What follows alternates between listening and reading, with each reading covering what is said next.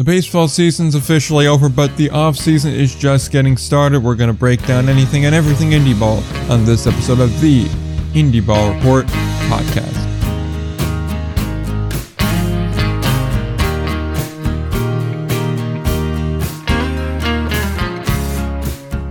Yeah, right, we're back again, episode number 139 of the Indie Ball Report podcast. I'm Nick, he's Will. There isn't much in the way of news this week, I'm gonna be real. You didn't have to say that up front, though, Nick. I know, I probably could have hit the lead on it, but I think they already kind of know if there is or isn't a lot of news by just looking at the length of this episode, Yeah, solid point. Unless we want to do what I call like a pizzeria meatball move where you just stuff the whole thing with more bread than actual meat in there to make people think they're getting something they're not. Listen, I am a big bread guy. I love bread. Like I go to our best part of Olive Garden is the breadsticks. Yeah. So I would not mind more bread. I love bread. Fair enough, but I'm just saying if you're making a meatball, don't be shy on the meat. The meat's kind of the point of it. It's not a bread ball, it's a meatball. Yeah, I see what you're saying, but I don't mind when they stuff it with bread. Like I'll go to Chipotle and I'll get a side tortilla just so I can eat more bread. Maybe I'm weird, I don't know. Fair enough, I suppose, but really I gotta question your decisions going to an Olive Garden. I mean, you're in New York, New Jersey. There's a lot of actual real Italian places that are gonna cost roughly the same, and the increase in quality is substantial. I mean, I've only been there. I've only been there a couple times, I think. But the breadsticks are really good.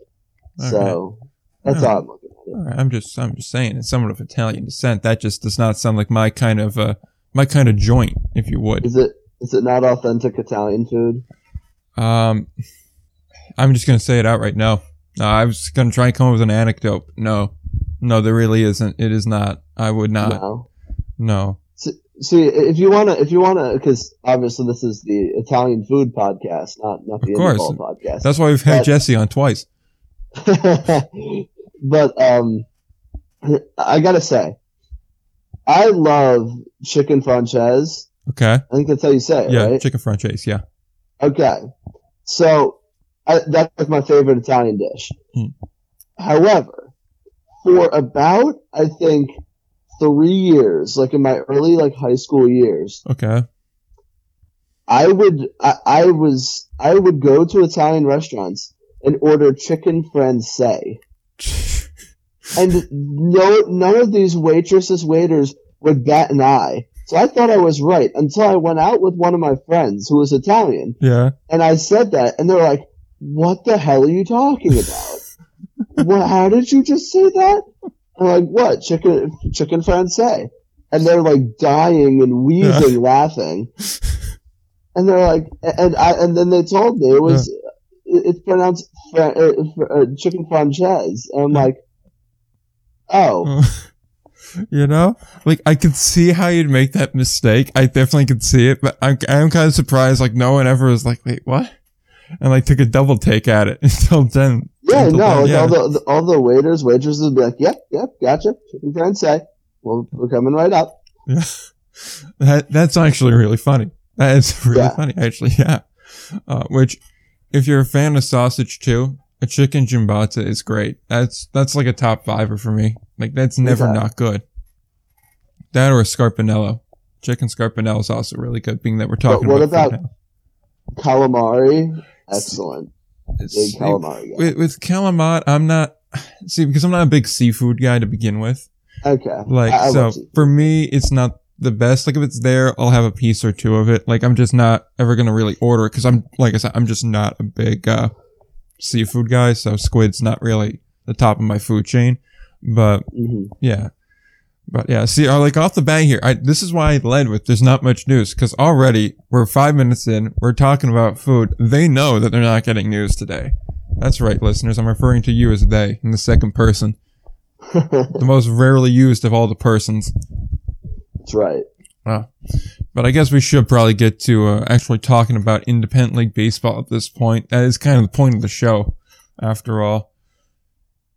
But yeah, so really the only major bit of independent league baseball news from the past week is the Pioneer League. They announced their schedule yesterday, meaning Thursday.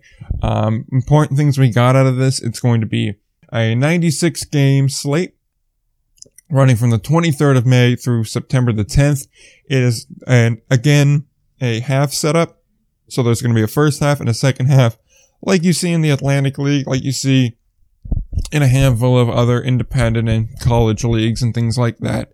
The midway marker is going to be July 17th. So on the 17th, the first half will end. On the 18th, the second half will begin. In addition to this, they have bumped their roster of teams from 8 to 10. Joining the fray this year is Northern Colorado, formerly in Orem. Now they will be in Windsor, Colorado. We go by Northern Colorado. The Owls, that's what they are. Brand new facility being built there for them. They will be, ironically, in the South Division. And in the North Division, Flathead, Montana, which is going to have a brand new stadium constructed in Kalispell. I'm not sure if they're going to have that stadium done for opening day. They are in the middle of constructing it now, but I mean, it is the beginning of November in Montana. So I can't imagine the weather's going to be too conducive to building, especially once we get into the snowier weather. So that could be a hold up there. I imagine, I have not looked into too much depth on their schedule. I just kind of posted it because, as everybody knows here, we kind of focus on the big three independent leagues, and then the Pioneer League's kind of a more ancillary league for us. I didn't do too much looking into that, although I'm sure we could pull up that schedule and see if they're on the road to start the year. I imagine that would have just been an intelligent way to build the schedule just in case there's construction delays. And with that being said, that's really the key takeaways from the Pioneer League schedule. Yeah, I think that, of course, adding the two teams is good to see. I think there's no doubt the Pioneer League, for their first year as an indie ball league, had a lot of success. They did really well, and kind of surprised a lot of people, including myself, that of the amount of success that some of their teams had. So I'm excited to see, what's in store for year two. They're adding two new teams. You're right about like construction in Montana, like as we're starting to hit November, December. Probably not the most ideal time. I'm no Montana expert by any stretch, but I'm sure it is quite cold up there. And by the way, it is not fun. I don't know how you are, Nick. Yeah. But when I walk outside now and it's like 35 degrees in the morning, it's not as fun. At first I really liked it because I was like, ooh, cool, it's starting to turn to fall again. And then I was like, oh wow, I'm starting to not like it as much anymore. So, yes and no. I prefer this to it being really hot. But yeah, it's not exactly the highlight of my day either. When I'm kind of walking around and it's really cold out. Cold at night bothers me more than cold during the day. I will say that much. True, yeah. I mean, with no sun, I guess that makes sense. Yeah. But, I mean, about the Pioneer League, though, good. It's interesting that they put out a schedule so soon. Well, I mean, so not complaining. Yeah, I mean, like, I will say this much. It does seem like a lot of the schedules drop in November. I know that the American Association said that theirs was coming soon. I want to say within the next 2 or 3 weeks. So we'll have that to kind of discuss and break down and everything with that. And then the Y'alls have been teasing their schedules coming out soon. And obviously, if one team's dropping it, then all the teams are dropping it. So it does kind of seem like this is schedule release month for a lot of the leagues. The Atlantic League has always kind of traditionally been the last one to release it. And that's always been like really December, January time. I think February one year, but that also never made sense for me. I would assume you'd want a schedule out before like Christmas time. So that way it makes it a little bit easier to sell tickets. Obviously, not everyone cares about team matchups and whatnot. And that doesn't really even help you until there's a roster assembled for so much matching that. But I'm sure there's some people that go, oh, well, I haven't seen this team play before or that team play before, and they want to get the tickets. But I guess, like, the more I talk through it, is not as necessary. It's surely helpful, but not really necessary because a lot of the things you're selling are just like group books or group tickets and things like that. So it doesn't really matter as much, I guess, but still, I think you could do a lot more in the way of selling packages and stuff, and maybe that'd be more helpful. Sure, and I think we're getting because I do remember like just during all of when COVID was a big thing, and it still is a big thing, but of course like sports have kind of moved on in a lot of senses. Yeah. Back to normalcy, and the funny thing is like we're used to like so much uncertainty and the schedule dropping in February, and it's good to see it kind of getting back to normalcy in this way, because you do want the schedules out for the holiday season. You do want those mini plans out for the holiday season, so you can give somebody like a 10-game plan or whatever mini plans, and I think more teams should do mini plans personally. Yeah. It's always something that I've been a big fan of, and I really like when minor league teams and independent league teams do, just because like I don't have time to go anywhere for half a season or a full season, but if there's like a 8 game plan, maybe even a 10-game plan if it's close, it works for me. Yeah, it's something I would do. That, and also I think getting more creative with them too. Like maybe a promotional package where you have tickets for the promotional days. That, or maybe like a weekends only package or a weekday night package. Just different kind of things I think kind of make it more curated. Plus, I just feel like supply really isn't the issue. So you can afford to kind of get out there with a lot of different crossing packages that'll, take different nights from other ones. And just kind of mix and match, that kind of general thing. I know a lot of teams do the mix and match themselves, so that may not be the best wording of it, but as long as your system can, keep up with having 10 different packages, I don't see any problem with having that. I mean, offer the variety to people. It's certainly going to be a plus to them. I think a lot of people too, if it's a little bit further away, but it's like a 6-game package, but you get like your supposed rivals in there, like, let's say if you're Sussex County and you put together a package and it's like, we'll give you tickets to all the games against Tri-City and New Jersey and maybe like a handful of games against Rockland. Like that's a decent package right there because you have your 2 local teams that you are supposed to kind of have a rivalry with, and then Tri-City, which I mean, that's going to be such a fun series this year.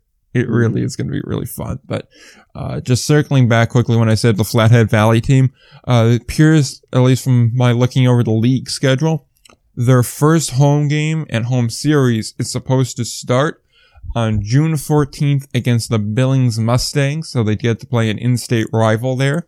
I don't know if they're going to be able to keep that schedule or not. I assume they will. That gives them about 7 or so months from right now to get a stadium constructed, and seeing as they're already kind of in the middle of building it, they're making a good pace even if you do lose 2 or 3 months to weather. But even then, I imagine you should be pretty good to put up the bones of it. It's really, I think, more like pouring concrete and whatnot, maybe a little bit more difficult, and putting in a field and things like that. But you'll have warmer months like March and April to be able to get that done, and May too, for that matter. So I think they'll be able to be on schedule for that. They're looking pretty good. So yeah, you would think so. Yeah, especially if, given the date, that's like a first like 2 weeks or so on the road. Yeah, about 3 weeks.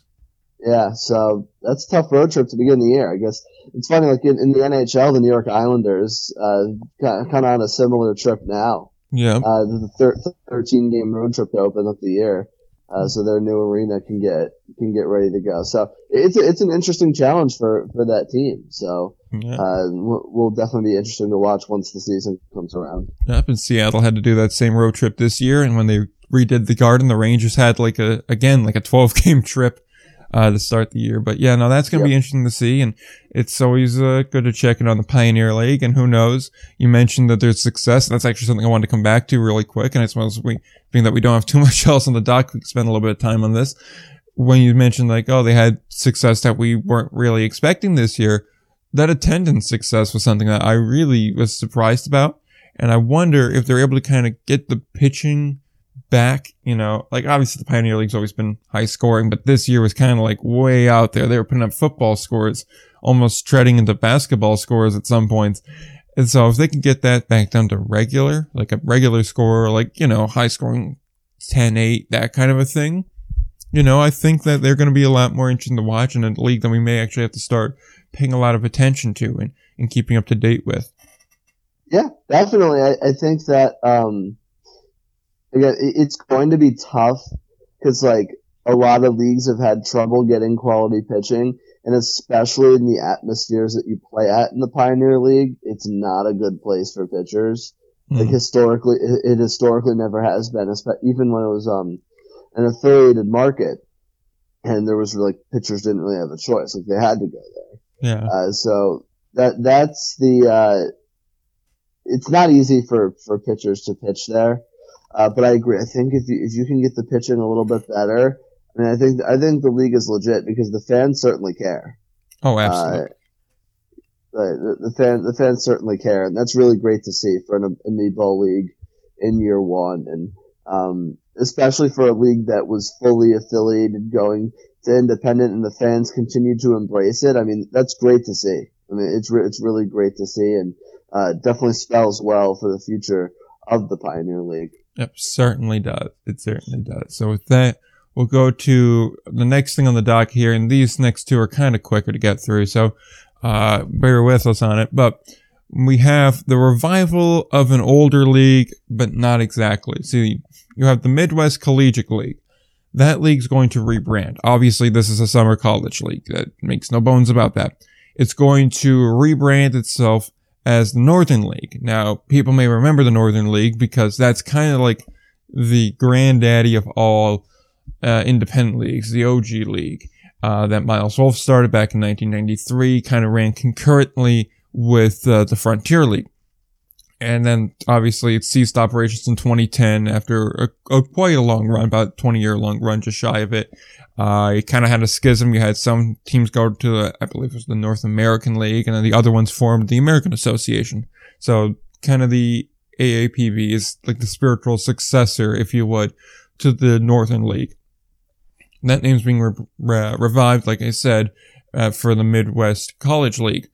There's more history behind it too. It was a professional league for some time, from 1933 to 1971, and it was kind of a Class A league. So whenever you heard Northern League in the past, it was a professional league. Now it's a college league, and it's just kind of a little interesting note here that the brand's coming back and everything like that. And I'm just kind of in this place of I'm not sure my full thought on it, more or less just because it's always had this tradition of being a professional league, being a quality league. And now you have this kind of college league, which, I mean, we all know college leagues are really touch and go on talent. You have some better ones like the Coastal Plain League, the Cape Cod League, the Northwoods League, these ones that have, high quality talent. They're well thought of. And then you have other ones which are just not really packed with talent. The Futures College League being one, whatever the hell the MLB Draft League is. These are not ones that are jam-packed here. So I don't know enough about the Midwest Collegiate League. I'm not going to pretend to either, to say whether or not it's like this high level of talent or not. I will say it is a bit interesting, though, to see it come back as a college league.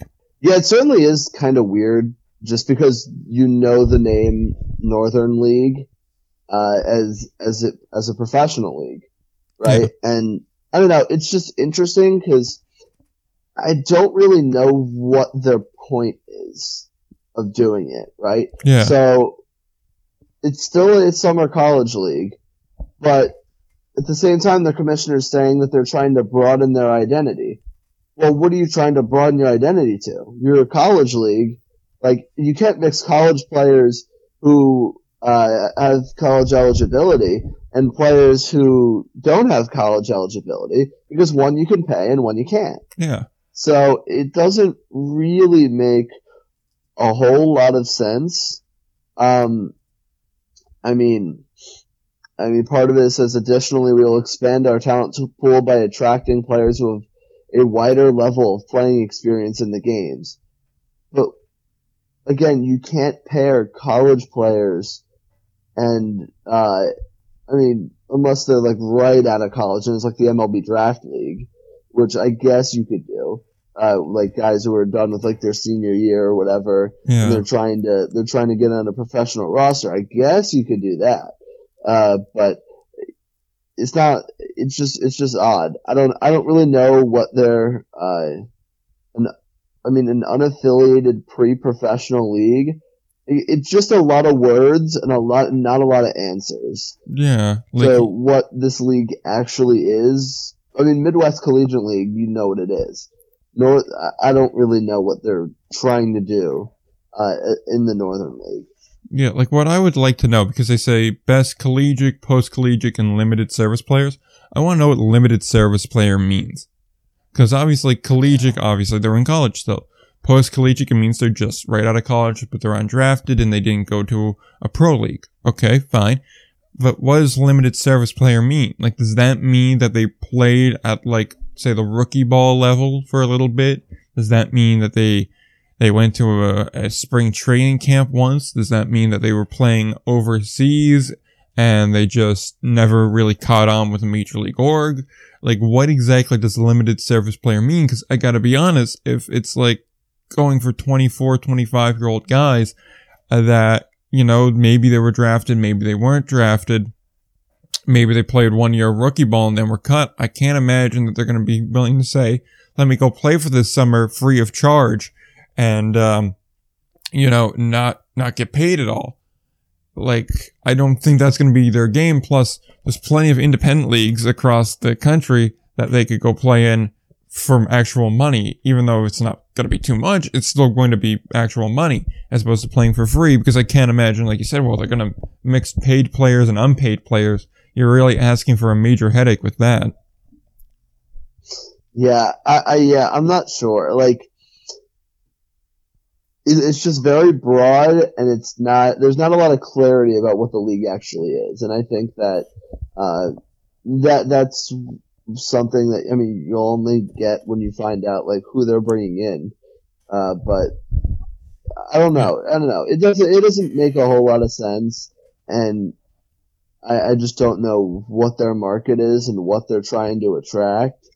Because you can't really, pre-professional, if it's pre-professional, to answer your question, I don't think it would be like guys who played like rookie ball and were cut, because they're already professional. Yeah. It's not like you can like play rookie ball, get cut even if you came out of high school. Yeah. We're signed internationally and then go play in the Cape Cod League because you're all the same age. Like, that's not how that works. Exactly, yeah. So that limited service term is what's confusing to me, because if you're talking about service in the context of baseball, you think, okay, major and minor league time is what you'd think. Exactly. So, yeah, that's all sorts of confusing. I will say their logo looks pretty nice, though. I like their logo. But yes. That said, it is rather confusing. I'm going to be very interested to see how it works out.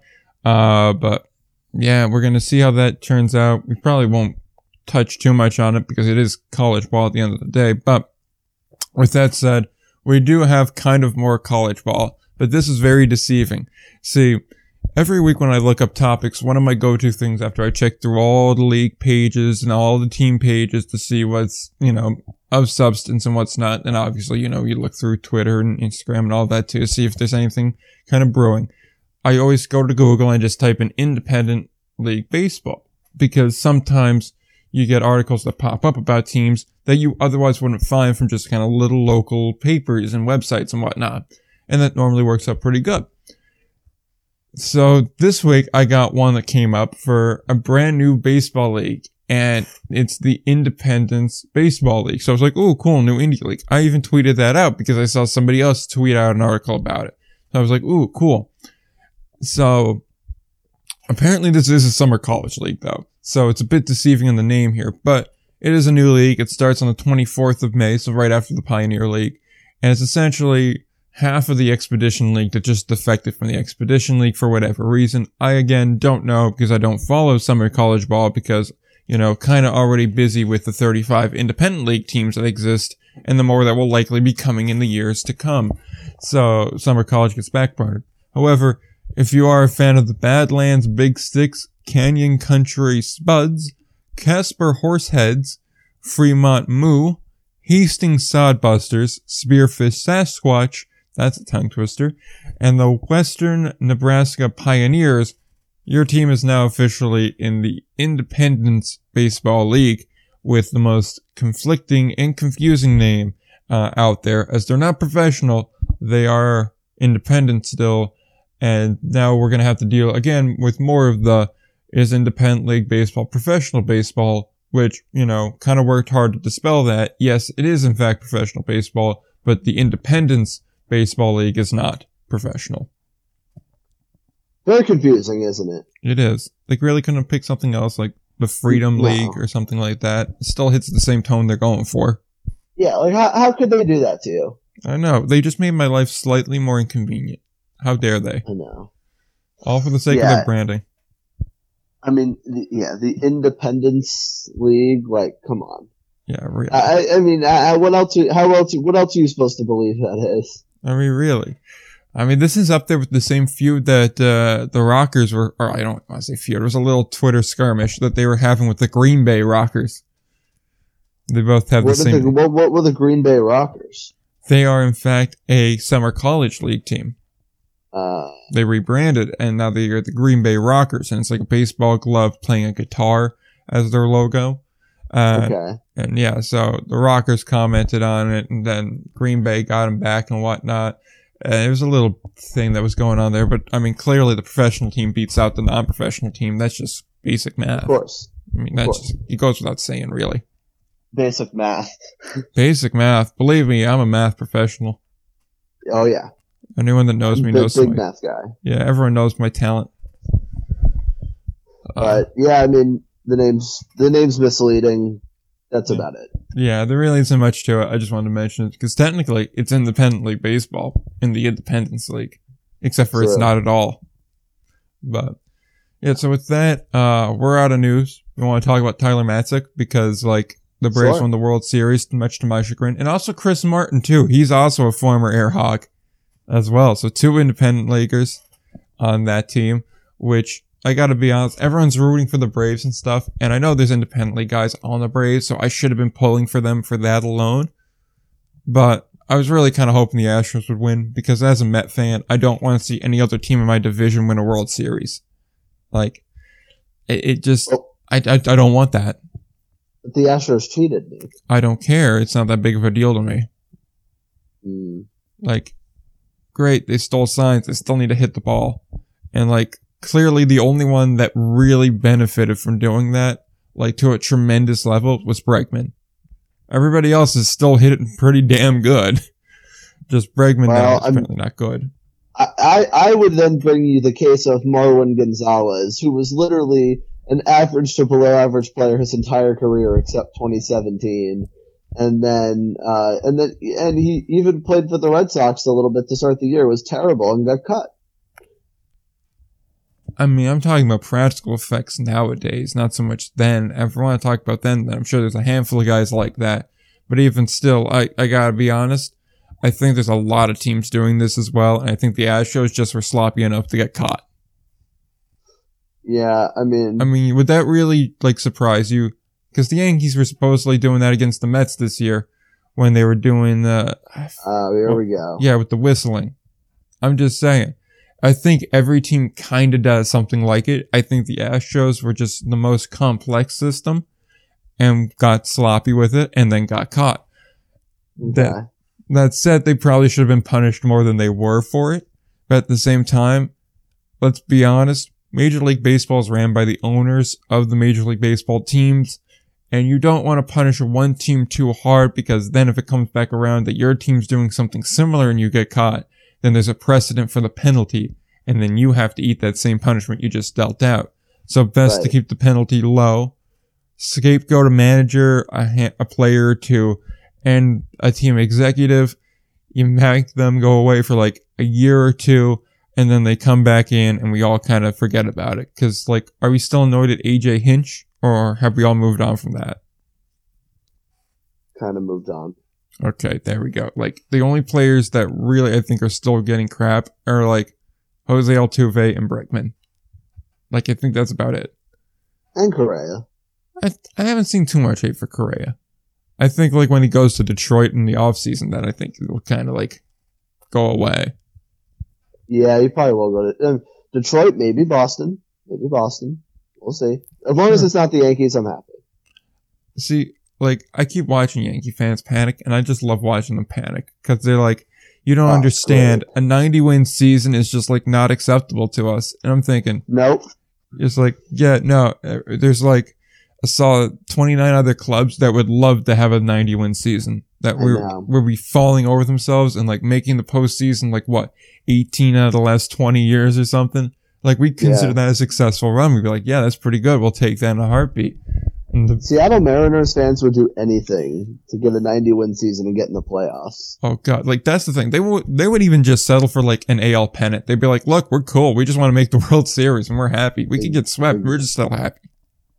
Exactly. Yeah. So, I mean, as far as Matzek, though, and Chris Martin, I think it's just another great example of what indie ball can do, and what indie ball can bring and the opportunities it can bring. It can really fix players. I mean, listen, Tyler Matzek, it's not like he came out of nowhere. He was a first round pick. Yeah.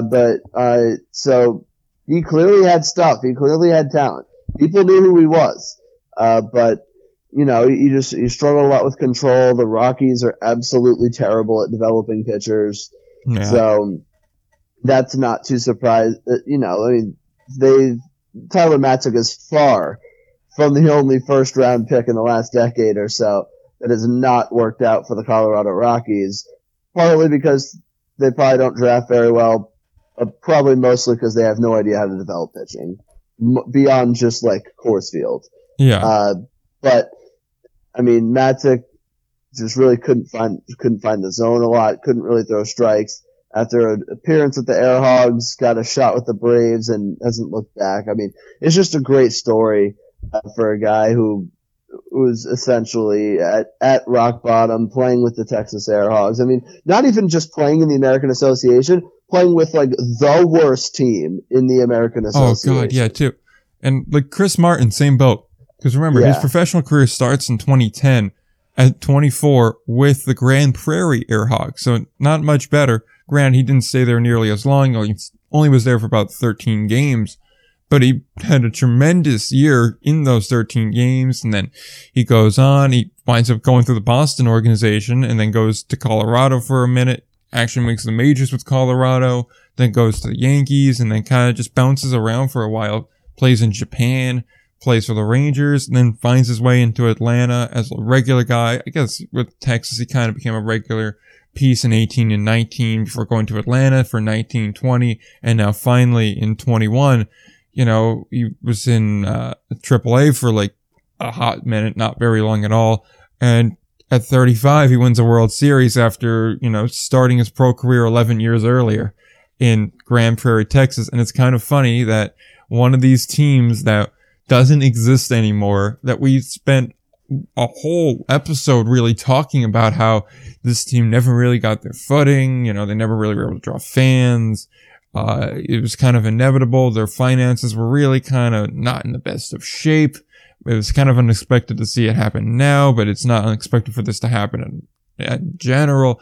To spend all this time talking about that and then now have two of their former players win the World Series is really kind of interesting. And to go back to what we mentioned earlier with the Northern League, how that kind of died in 2010 with the formation of the American Association on the one half, that first season in the American Association with Grand Prairie, that was the Chris Martin year. He was part of the inaugural roster of players for Grand Prairie. Yeah. For sure. Yeah, it's just kind of funny how all that comes full circle. And full circle indeed. You know who his manager was that 2010 year in Grand Prairie? Oh, who? Pete Incogviglia. No way. Yep. And for possibly the only time in his career, or if not one of the very few times, Pete finished with a losing record that year. Yeah. 43 and 52. That organization can't really win much, so Yeah. not too surprising. But wow, how about that? Yeah. Ain't that interesting? Hey, you know who we had on his team for 13 games? Oh, A 24-year-old Ernie Banks. Obviously not. what? Yeah, Ernie Banks. Obviously not the same Ernie Banks, but yeah, Ernie Banks. Was he good? He was a longtime independent league guy. Played for Newark for a hot Okay. minute. That's why I remember that name. But the highest pro league he got to was in 2008, the New York Penn League. He got to be with the Jamestown Jammers, a Florida affiliate, and he didn't do terrible to be honest. 22-year-old and low A ball, not but he hit 300 in 250 at bats. I mean, that's not terrible. It's pretty decent. No, not at all. Yeah, but then he just winds up playing the Frontier League for a while, then the American Association, back to the Frontier, American Association, Can-Am League with Newark and Garden State, and then 2015 his career kind of ended in Kansas City.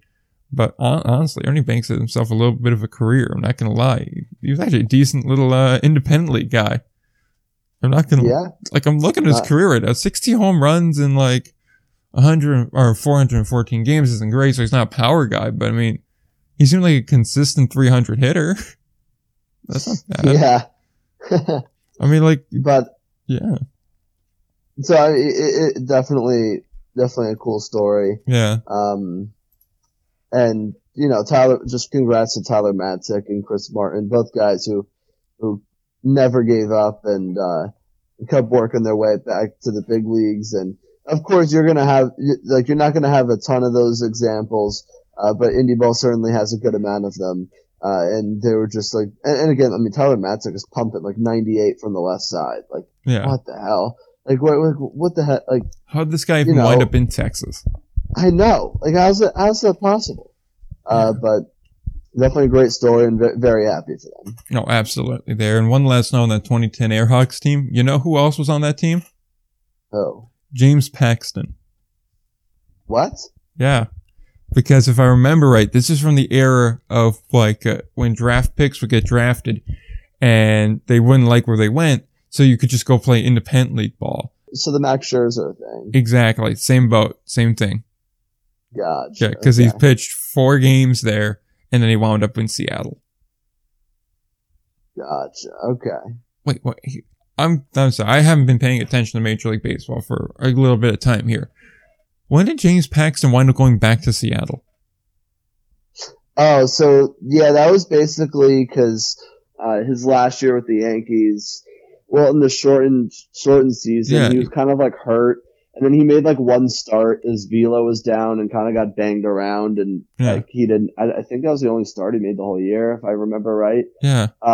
And so he was very injured. And he just went back to the Mariners where he started for a year. But then I think he got TJ. Okay. I think. He did not pitch very much this year at all for Seattle. He just made the one game. I'm looking at Baseball Reference right now. He just pitched literally an inning and a third and gave a run. So I thought he was still hurt. Yeah, I thought he was still in New York though. No. Yeah, I'm behind. I'm streets behind. Yeah. So if you're a Mariners fan, do you just forget 2019 and 2020? You just pretend he just didn't play baseball for 2 years? Pretty much, yeah. Okay, because he's definitely a Mariner. There's no way around it, which, that's kind of a sad thing when you think about it. But, Yeah. Definitely a Mariner is an interesting phrase, but, He's a Mariner. He's a seafaring guy. Think of Felix Hernandez, another guy who's the AL version of Jacob deGrom. Wasted a lot of his time and talent. But at least deGrom got to pitch not only in the postseason, but in a World Series game. So already deGrom's off to a better start. And also, he's probably a better pitcher, but that's besides the point. Oh, absolutely. And we know he's a better hitter too. So that's the really important thing here. Well, good thing that won't need to continue. So yeah, we're not going to talk about that. Although we probably should spend one of these episodes in the off season talking about like what a lockout could mean for independent league baseball and how they can benefit from it. As depressing as a topic as that is, we probably should do that. Which, I mean, we should. Yeah, go ahead. That'd be a fun episode. Yeah, we'll definitely do that because as you can probably tell, we're kind of grasping for straws at this point. So we'll definitely do that. More than that, though, I suppose that's all we got for news here. So we're just going to do our usual sign off soon and get out of here. But if you want to know about future plans, I suppose we'll talk about them right now. But we do have one interview scheduled. That's going to be next month. Hopefully we'll have 2 more in. I'm going to shoot not for next week's show, but the week after to get an interview for that. And then one the week after that. Hopefully we can keep up with these interviews. And then, we obviously at the end of December, we'll do our yearly Q&A show, the annual Q&A as it is. So if you have questions for that, you can start sending those in. Email, or social media is probably the best way of doing that. So that way we see it. Then we'll write it down and then we will, look to answer it. Obviously, same thing we said the past 2 years. We'll say it again. If you want good answers to your questions, try to get the questions in sooner than later. It gives us more time to ask more people to try and find actual answers. If you just kind of are curious, just asking general questions or opinion-based questions, then, I mean, you could wait until like the day before we record to even send those in. But yeah, you want to get questions for the Q&A in sooner than later, but we'll go into more detail about that probably either next week or the week after. Likewise, if you want specific players or coaches or team management or team media or something like that, be sure to, again, email or contact us on social media to let us know that, and we'll try our best to get them on. There's a couple of guys we're targeting right now. A couple of guys that have been around independent league baseball for a while. Other guys that haven't been around for too long but did play. And then just some general folk that we're trying to get at the moment. So who knows, maybe there's some overlap there. But yeah, and obviously we may go back and revisit some other ideas as well too. I mean, sure. The old Indie Ball Hall of Fame one is definitely something. I still want to try to get that like AP style ranking going. I really want to try and make that a thing next year. I just don't know how I'm going to quite do it yet, but that needs to get worked out too. But yeah, I think that's just about it. At this point, we really got nothing else left. So it's a shorter episode, but there really wasn't too much this week. Next week, we'll probably try to get some more news going. We'll try to find some other things. And then the week after that, we'll probably have an interview. So that's good news. And that's always fun to have here. So, if you want to follow the show, you can do so on Twitter at IndieBallPod. You can do so on Instagram at ALPB_news. And of course, at, IndieBall Report as well. You can also follow along on the website, IndieBallReport.com. Got all the articles, which articles and Instagram posts and whatnot, those should be coming up and starting again soon.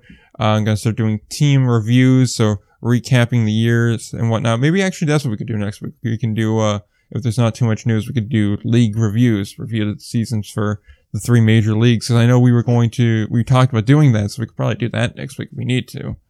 Okay.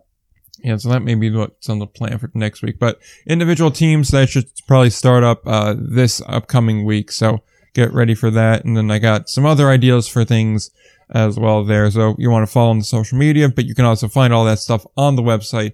And if you're just interested in continuing to listen to the show, normally we do talk a lot about more baseball, but this week was thin. You can follow the show just about wherever you find podcasts. So tune in, Stitcher, Podomatic, Apple Podcasts, Amazon Music, Google Podcasts, all your usuals. You can rate, review, and subscribe there. So with that said, do we have anything else left to add? Couple things. First off, we're recording this on a Friday, so when you listen to it, it'll be a little bit outdated. However, Alexander Holtz making his debut for the New Jersey Devils tonight. Very exciting. 7th overall pick from a couple of years from 2020, I believe. Yeah, he was a 2020 guy. 2020, yeah. So very excited. Very excited for his debut. Was tearing up the AHL to start the year. Devils desperately need a jolt on the power play, which is quite honestly just like their power play just looks like 5-on-5 even strength hockey right now. So that's not good. You definitely want to fix that. So hopefully Alexander Holtz can provide some of that. And if Jack Hughes could, like, as amazing as he is, if he could, like, stop getting hurt every, like, 3 games, that would be lovely too. That's what happens when you draft a 13-year-old and expect him to play in a men's league. But but you can see why he was drafted that high. He's been really good when he plays. See, the key word there is when he plays. That's the key phrase. I know. But the talent is there. Can't deny it. Anyway. Yeah. Second thing, a little bit more of a somber note. Just rest in peace to Jerry Remy. Great, an awesome Red Sox broadcaster. He was a color commentator for NESN, a guy I grew up listening to for years and years. Just incredible knowledge about baseball. Always brought humor to the broadcast. Of course, I never got to see him play, but one of a great, scrappy, undersized second baseman back in his day in the 70s and early 80s. With the Angels and the Red Sox, just a great broadcaster. Got to meet him once. Just continued fighting battles with cancer. I believe 7 times he had to battle cancer, and unfortunately just wasn't able to come out on top this time around. But just a great life.